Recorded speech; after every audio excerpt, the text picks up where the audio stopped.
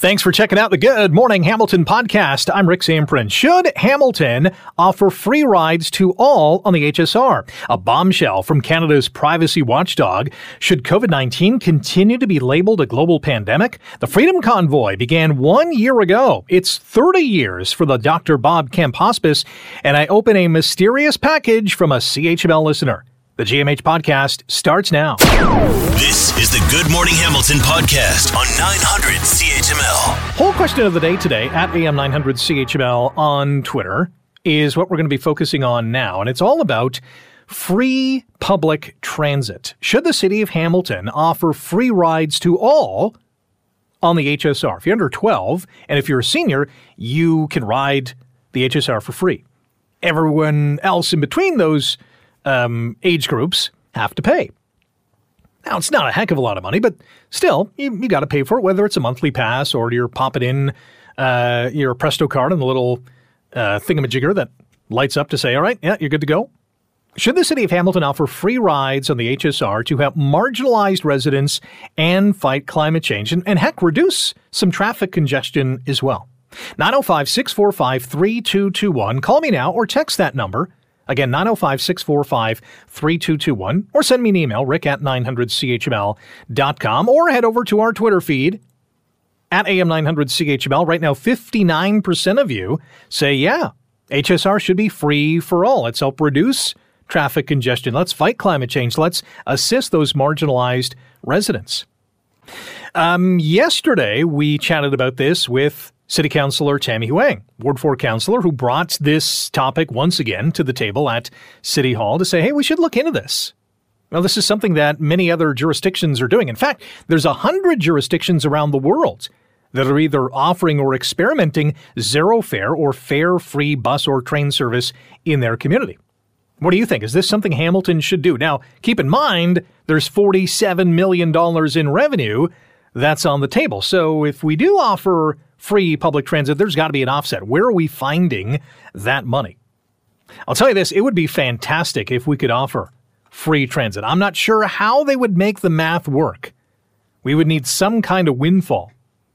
And I'm not sure what that is. But $47 million, especially nowadays, is hard to replace. Here's what Councillor Wang had to say in terms of how we could potentially pay for this. When it comes to that, it's also thinking about alternative revenue models. It's thinking about how are we generating revenue from other parts of the city in order to help offset this.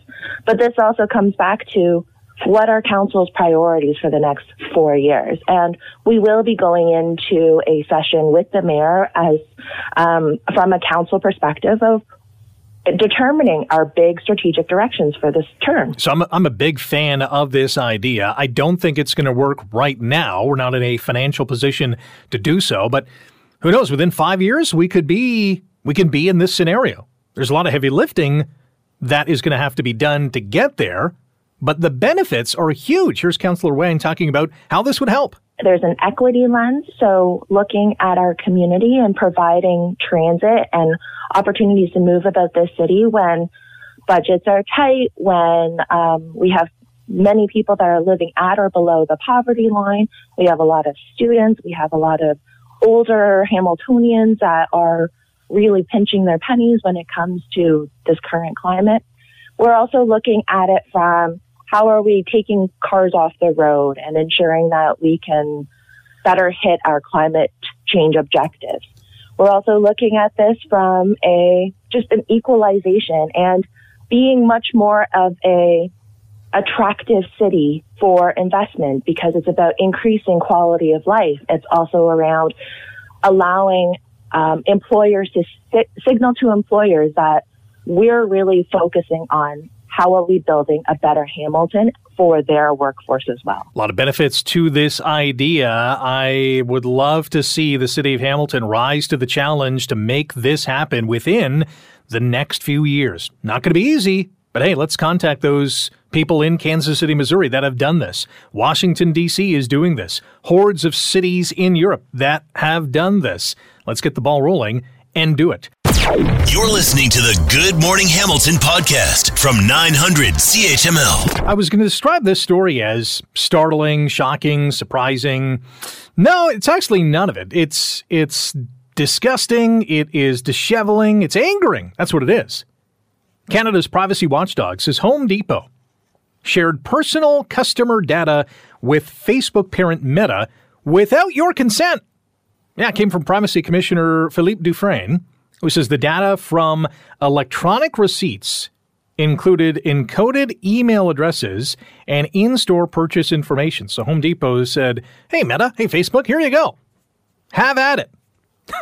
Dufresne says Home Depot stopped sharing customer information with Meta last October. Well, there's some good news.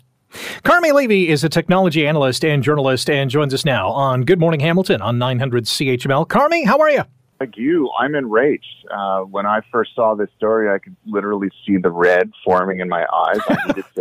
I needed to hook the dog up and take her for a walk around the block just to get some air and cool off. And I'm not kidding. I don't get angry. I got angry this time because this is yet another example of this company. I mean, used to be known as Facebook, now known as Meta, once again getting its hand caught in the privacy cookie jar.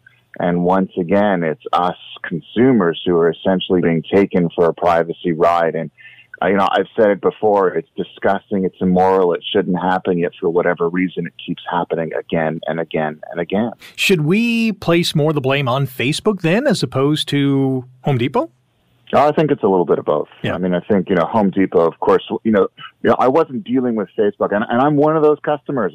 I'm during that period, I went to Home Depot and I bought stuff for my house, and trying to be the good little soldier that I am, I said, sure, I'll take the e-receipt because let's save the paper so you don't have to print it out. Email it to me instead. And, I'm a nerd, so these things are cool for me. I get to keep them in email. And so I'm one of those probably millions of Canadians who was affected by it. And so it was Home Depot that signed up for this program with Meta, whatever it was, without telling me, saying they had implied consent when no, I didn't consent to anything. And of course, I blame Meta as well for having this program in the first place, knowing full well where it would go, how it would look, what the optics were. So I think it's a little bit of shared accountability here and shared blame. And I think both companies should be, basically, asking for our forgiveness and essentially looking at themselves in the mirror going, did we do right by our customers? Because we know the answer to that one is an absolute no. I found one of the statements from Home Depot a little insensitive because they said only non-sensitive information was shared with Meta. But I mean, that's not the point. We did not give permission for this to happen. Exactly. And I don't buy that whole non-sensitive information excuse. We know full well that even if on the surface, the data that was shared, so for example, they took our e-receipts, so they knew what we bought, they knew the day that we bought it, they had our email address, and that information on the surface may look, it's innocuous. What can they tell from that? But the thing is, Meta has lots of other information on us. They know what ads were served up. And the reason this program was implemented in the first place was to measure how effective the ads were. We served up these ads to Carmi and Rick when they walked into the store. Were they effective? Let's take a look at what they bought. So when you take that information and combine it with all the other data that the company has on us, well, now they can pretty much paint a pretty comprehensive picture of what makes us tick. If they want to know if I was sick then because I bought something at Home Depot to maybe, address the fact that I was sick, or someone in my house needed, I don't know, maybe a disabled wheelchair access ramp and I was building something for it. Now they know that information about me. They can put it all together and build a comprehensive picture. That's where we get into some pretty dangerous territory, and that's where they cross some really red lines. We only got about a minute. Home Depot says it was worried about consent fatigue, which I find absolutely hilarious. But beyond a hit to its brand and another hit to Facebook's brand, are either of them going to be hit with any kind of penalty here? No, see, that's what we're not seeing here is, the privacy commissioner released a statement, held a press conference, and at no point did he say what kind of punishment he's hoping that we can mete out against these two companies for their operations in Canada. And that, I think, is the whole problem. You hear about it, they do an investigation, there's a whole lot of outrage, and then nothing, and there's no accountability. And even if there is, and let's just cross our fingers and hope maybe they will find the company. So what will it be? A pretty small pittance. Meta is a multi-billion-dollar company. It'll be a drop in the bucket, just like the Cambridge Analytica scandal from a few years ago. They were fined a few $100 million. They went on their way, and the company did not clearly change its ways. So, no, there will be no punishment, and this is the kind of story that you and I are probably going to be talking about again a few months from now. But we'll change the title a little bit, but really the basic sense will be exactly the same. They will never change their spot. It's pretty sad. Carmi, always appreciate your time. Thanks for joining us. Appreciate it, Rick. Thank you. Carmi Levy, technology analyst and journalist. Should mention this scenario between Home Depot and Meta played out for 4 years, 2018 to 2022. Sad. And yeah, we should all be enraged. This is BS. Total BS. You're listening to the Good Morning Hamilton podcast from 900 CHML. Hard to believe that 3 years ago now, the world was introduced to SARS-CoV-2, better known as COVID-19. It has contributed to the deaths of more than 6.8 million people around the world. And today, the World Health Organization is meeting to discuss whether or not COVID should still be considered a global pandemic, a global public health emergency. Dr. Isaac Bogosh is an infectious disease specialist and a professor at the University of Toronto, also a staff physician, general internal medicine and infectious diseases associate professor at the U of T as well. Dr. Bogosh, welcome to the show. How are you? I'm okay, Rick. Thanks so much for having me on. Any idea on what the WHO is going to announce today? No clue. No clue. Right? They're talking about a technical definition. This is not the question of, is the pandemic over? This is, does COVID-19 represent a public health emergency of international concern? That's a technical definition that really discusses a major event, usually an infection, that can impact multiple countries where you need more global coordination to resolve the issue. I think the key takeaway for me is either today or later on, and I don't know when, weeks or maybe months down the road, this designation will be lifted. But it's important that when that time comes, whether it's today or further on down the road, that we still recognize that COVID's still here. It's still going to wax and wane. It's still going to disproportionately impact vulnerable communities. And we can't ignore it. We still have to take it seriously. I get the sense that humanity is ready for it to be over, but are we ready? Well, it's not over. And you know what? I don't mean to be the bearer of bad news. It's going to be here for the foreseeable future. I think it's important that we acknowledge that, we take steps that, we can mitigate the impact of this, right? That means there might be a time where people may need to get a booster in the future. That might be a time where there's a lot of COVID out there and it's in everyone's best interest to put a mask on in indoor settings. That might also reflect, creating safer indoor spaces with better ventilation and air quality. So I think, there's things that we can do that will mitigate the impact, not just of COVID, but of other infections where, life still looks normal as we remember pre-COVID, but there might be, a few small changes here and there to improve the quality of life for everybody. If the pandemic designation remains, I'm sure there's going to be a lot of people who think the WHO is being too cautious or maybe even too political. If this global health emergency is declared over, I think it's a bridge that this organization is going to be hard-pressed to cross if things suddenly take a turn for the worse. Right. Well, let's just start with you're never going to make 8 billion people happy with one policy announcement.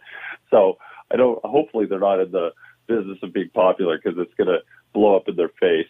The key is how it's communicated, right? If they keep this designation, I think it's important that they recognize that they say that this will be lifted at some point.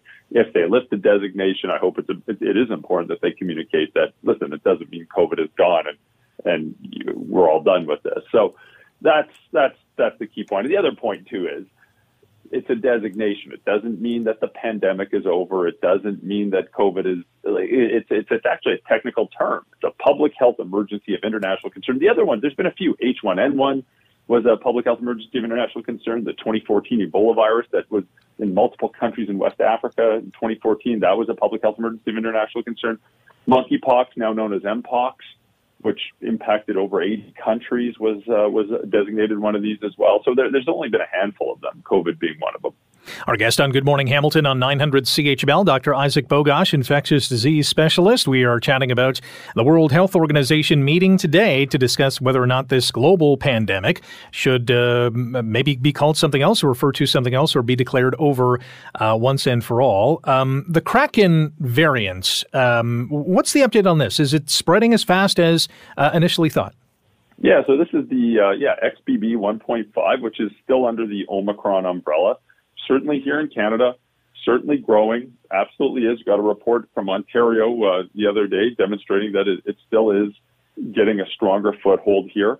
And, it's probably going to take over and be the more dominant sublineage of Omicron and the more dominant variant. Again, from an individual standpoint, it doesn't mean anything different, right?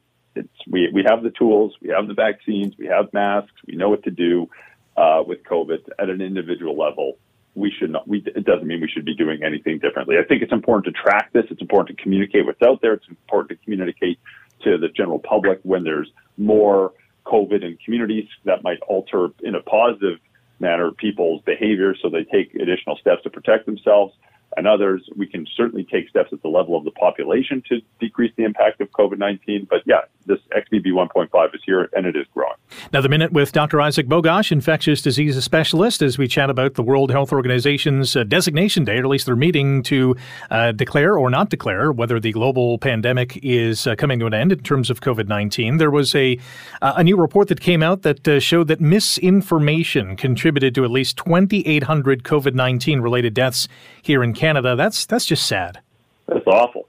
We have to obviously find a way to balance freedom of speech, freedom of expression, but also call out true misinformation and disinformation where we see it, and clamp down hard on that, because people will hear false information, make bad decisions for themselves, and it has consequences. And this is the result of it. It's probably a gross underestimate.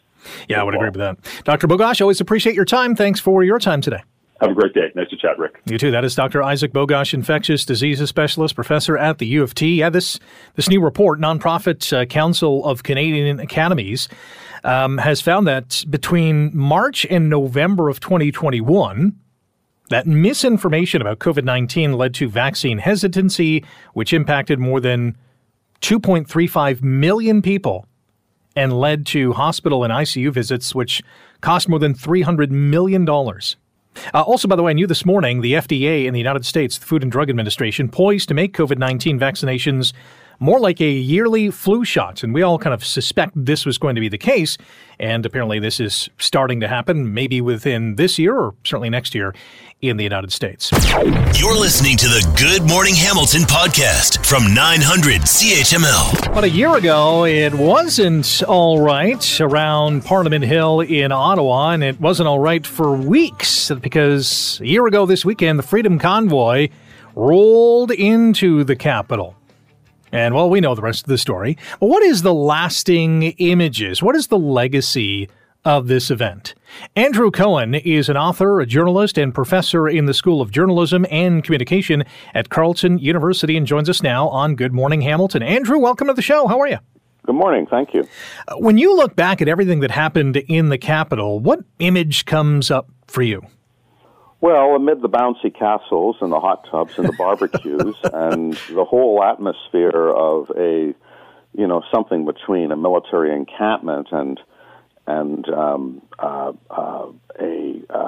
rock concert, was the occupation of the downtown of a G7 capital, and the failure of governments at all levels, beginning with the municipal government, then the provincial government, and belatedly the federal government, but it did eventually act, to address it.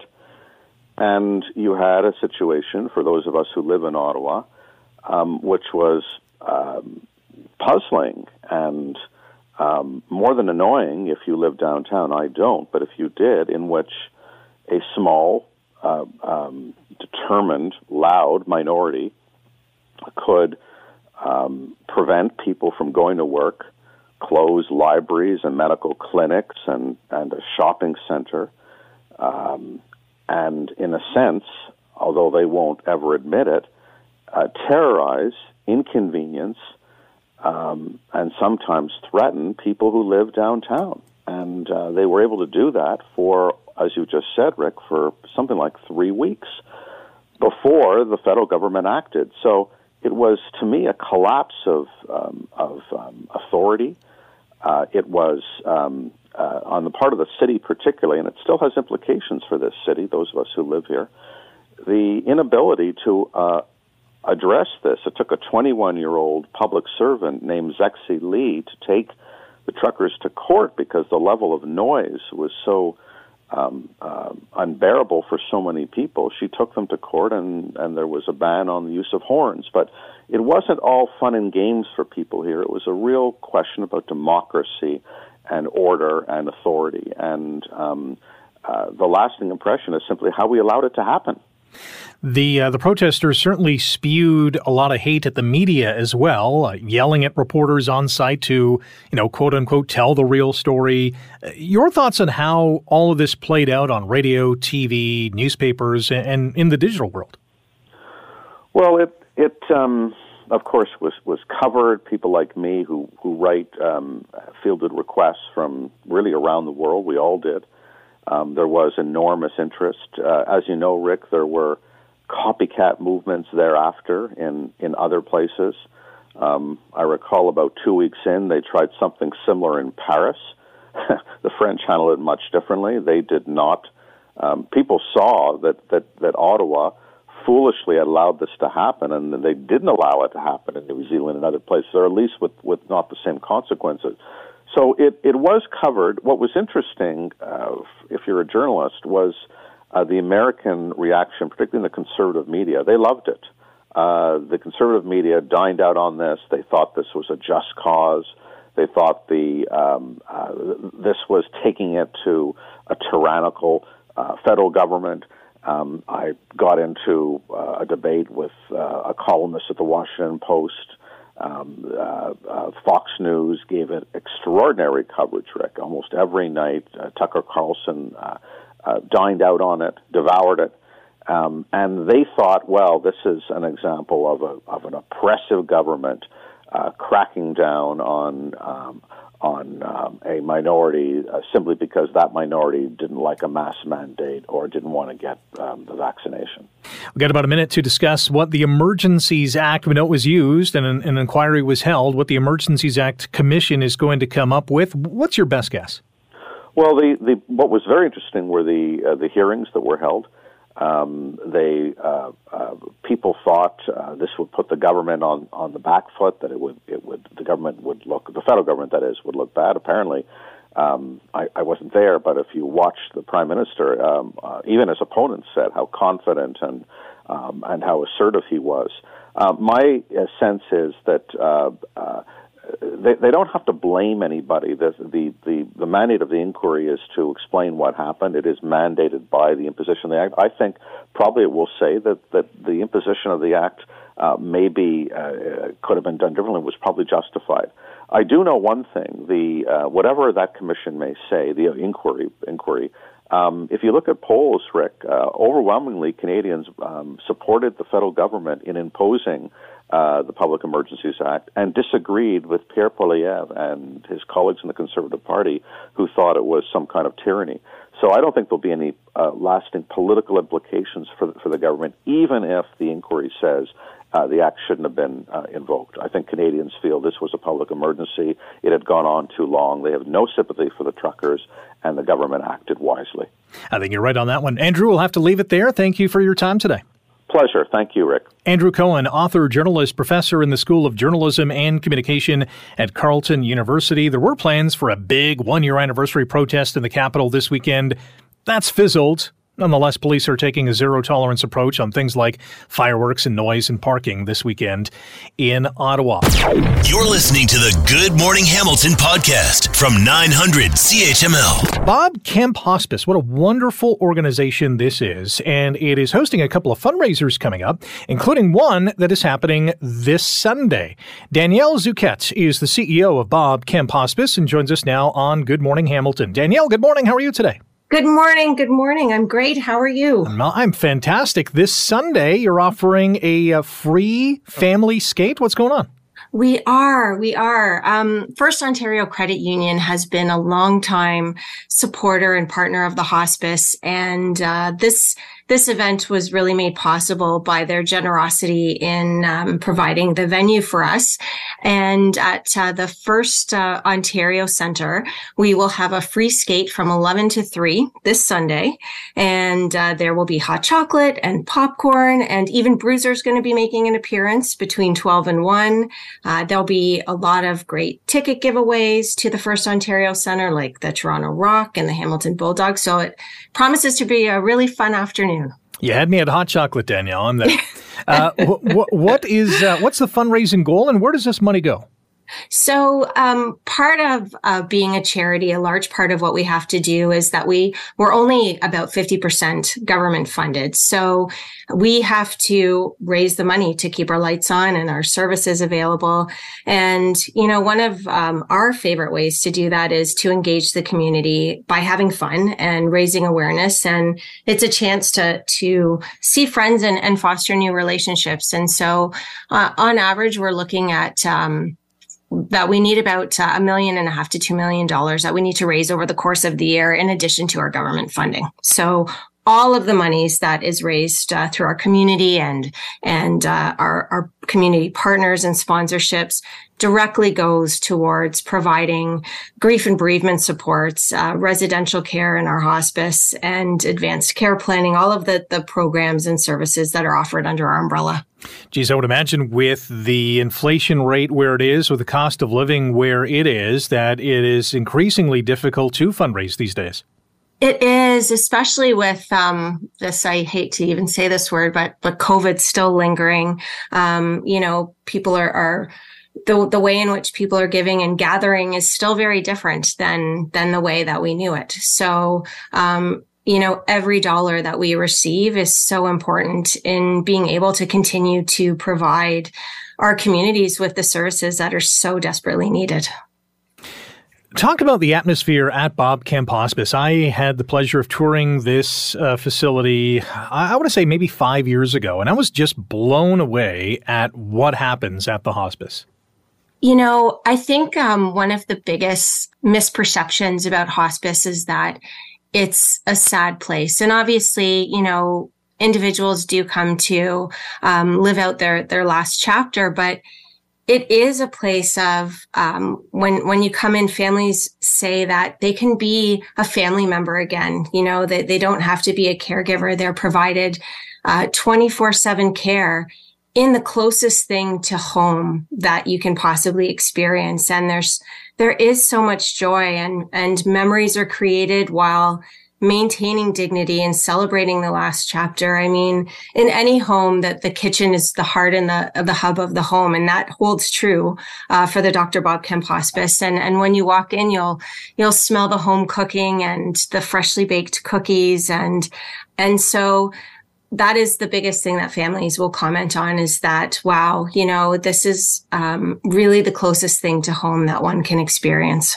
Our guest on Good Morning Hamilton on 900 CHML, Danielle Zuquette, CEO of the Bob Kemp Hospice. You can find out more details online at kemphospice.org. They're hosting a couple of fundraisers, including an open skate this coming Sunday at First Ontario Centre. It runs from 11 in the morning to 3 in the afternoon. Bruiser will be there, door prizes, some hot chocolate popcorn, 50/50 tickets, a great fundraiser on tap. You also have a concert coming up in March. Tell us about that. We do. On March 24th, we've got an 80s and 90s benefit concert. We are celebrating a real milestone this year of our 30th anniversary of providing palliative care and bereavement needs in the greater Hamilton area. And whether you're my generation or not, who doesn't love a good 80s and 90s dance party? So that is being held at the studio, which is on Summers Lane, directly beside the First Ontario Concert Hall.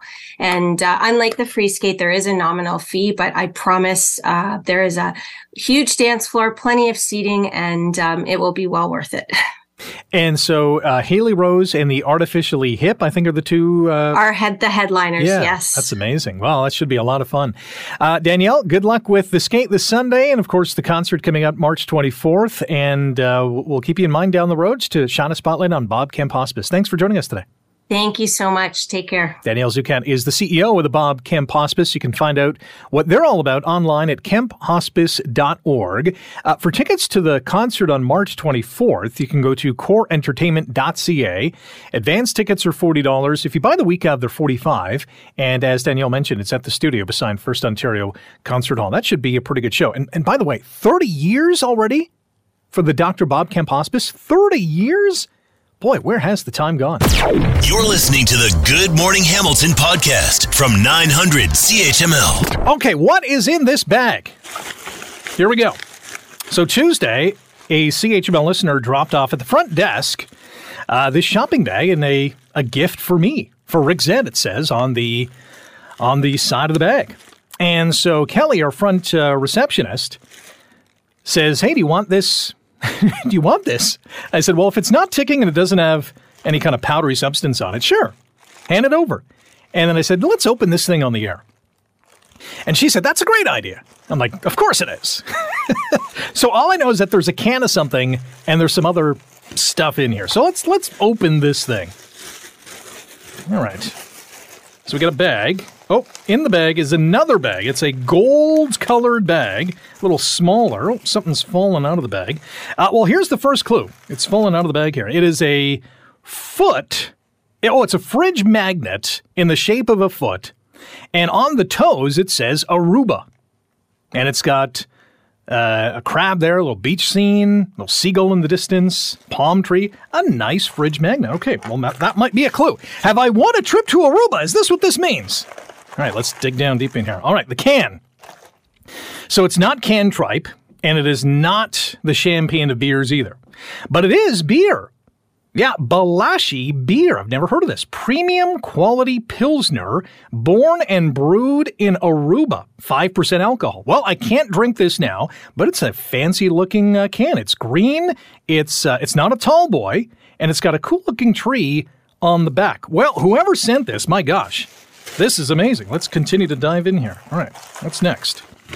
Okay, it's a newspaper. Aruba Today. Again, another clue. Have I seriously won a trip to Aruba? What's the headline here? March for Life eyes Congress for post-Roe abortion limits. All right, enough of that. Enough of the bad news. Okay, so out of the gold bag, there's 2 letters here. Handwritten in Sharpie. I guess to get the message across. All right. Letter number 1. Hey, Rick. I was ready for a horror event. 10 out of 10 for Sunwing on this trip to Aruba. All right, so this person has gone to Aruba and is probably not taking me. Going and return were on time and luggage made it both ways. Sunwing staff were friendly to and back to Toronto. Worry was gone this time around. Okay, and attached to this letter is a napkin from the Sunwing flight. Okay, I get the message. Letter number 2, and what in the world is attached to this letter? Oh my gosh. All right, let's read the letter first, and I'll tell you what's attached to it. Attention, Rick Zed, I realize you are a Leaf fan. Oh, here we go. But for fun, for breakfast, do you have any toast in the morning? Enclosed, I would like you to turn over attached toast and see what you discover. I give this out at Sabre Games, and this is how I got the name of Toastman Jack in Buffalo, New York. Name given to me by former Sabre president Ted Black. He even sent me a Sabre jersey with Toastman on the back of the jersey. All the best from Toastman Jack, Stoney Creek, Canada. And on the back of the letter to Rick Zed from Toastman Jack, Stoney Creek, Canada, go Sabres.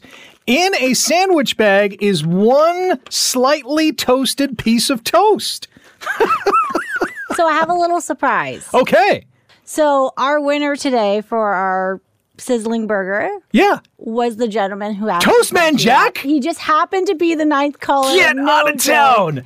He's like, don't say anything. I want him to open it, but let him know when he's done opening it. Holy cow. Toastman Jack, thank you very much for the beer I will say cheers to you and the toast, which I have to admit I will not eat because I'm not sure how old that is. But thank you very much, Jack. There it is. Mystery solved. No trip to Aruba, but a nice beverage for the weekend. Thanks for listening to the Good Morning Hamilton podcast. You can listen to the show live weekday mornings from 5:30 to 9 on 900 CHML and online at 900CHML.com. The Good Morning Hamilton podcast is available on Apple Podcast, Google Podcast, and wherever you get your favorite podcast. I'm Rick Zamprin. Thanks again for listening. And don't forget to subscribe to the podcast. It's free, so you never miss an episode. And make sure you rate and review.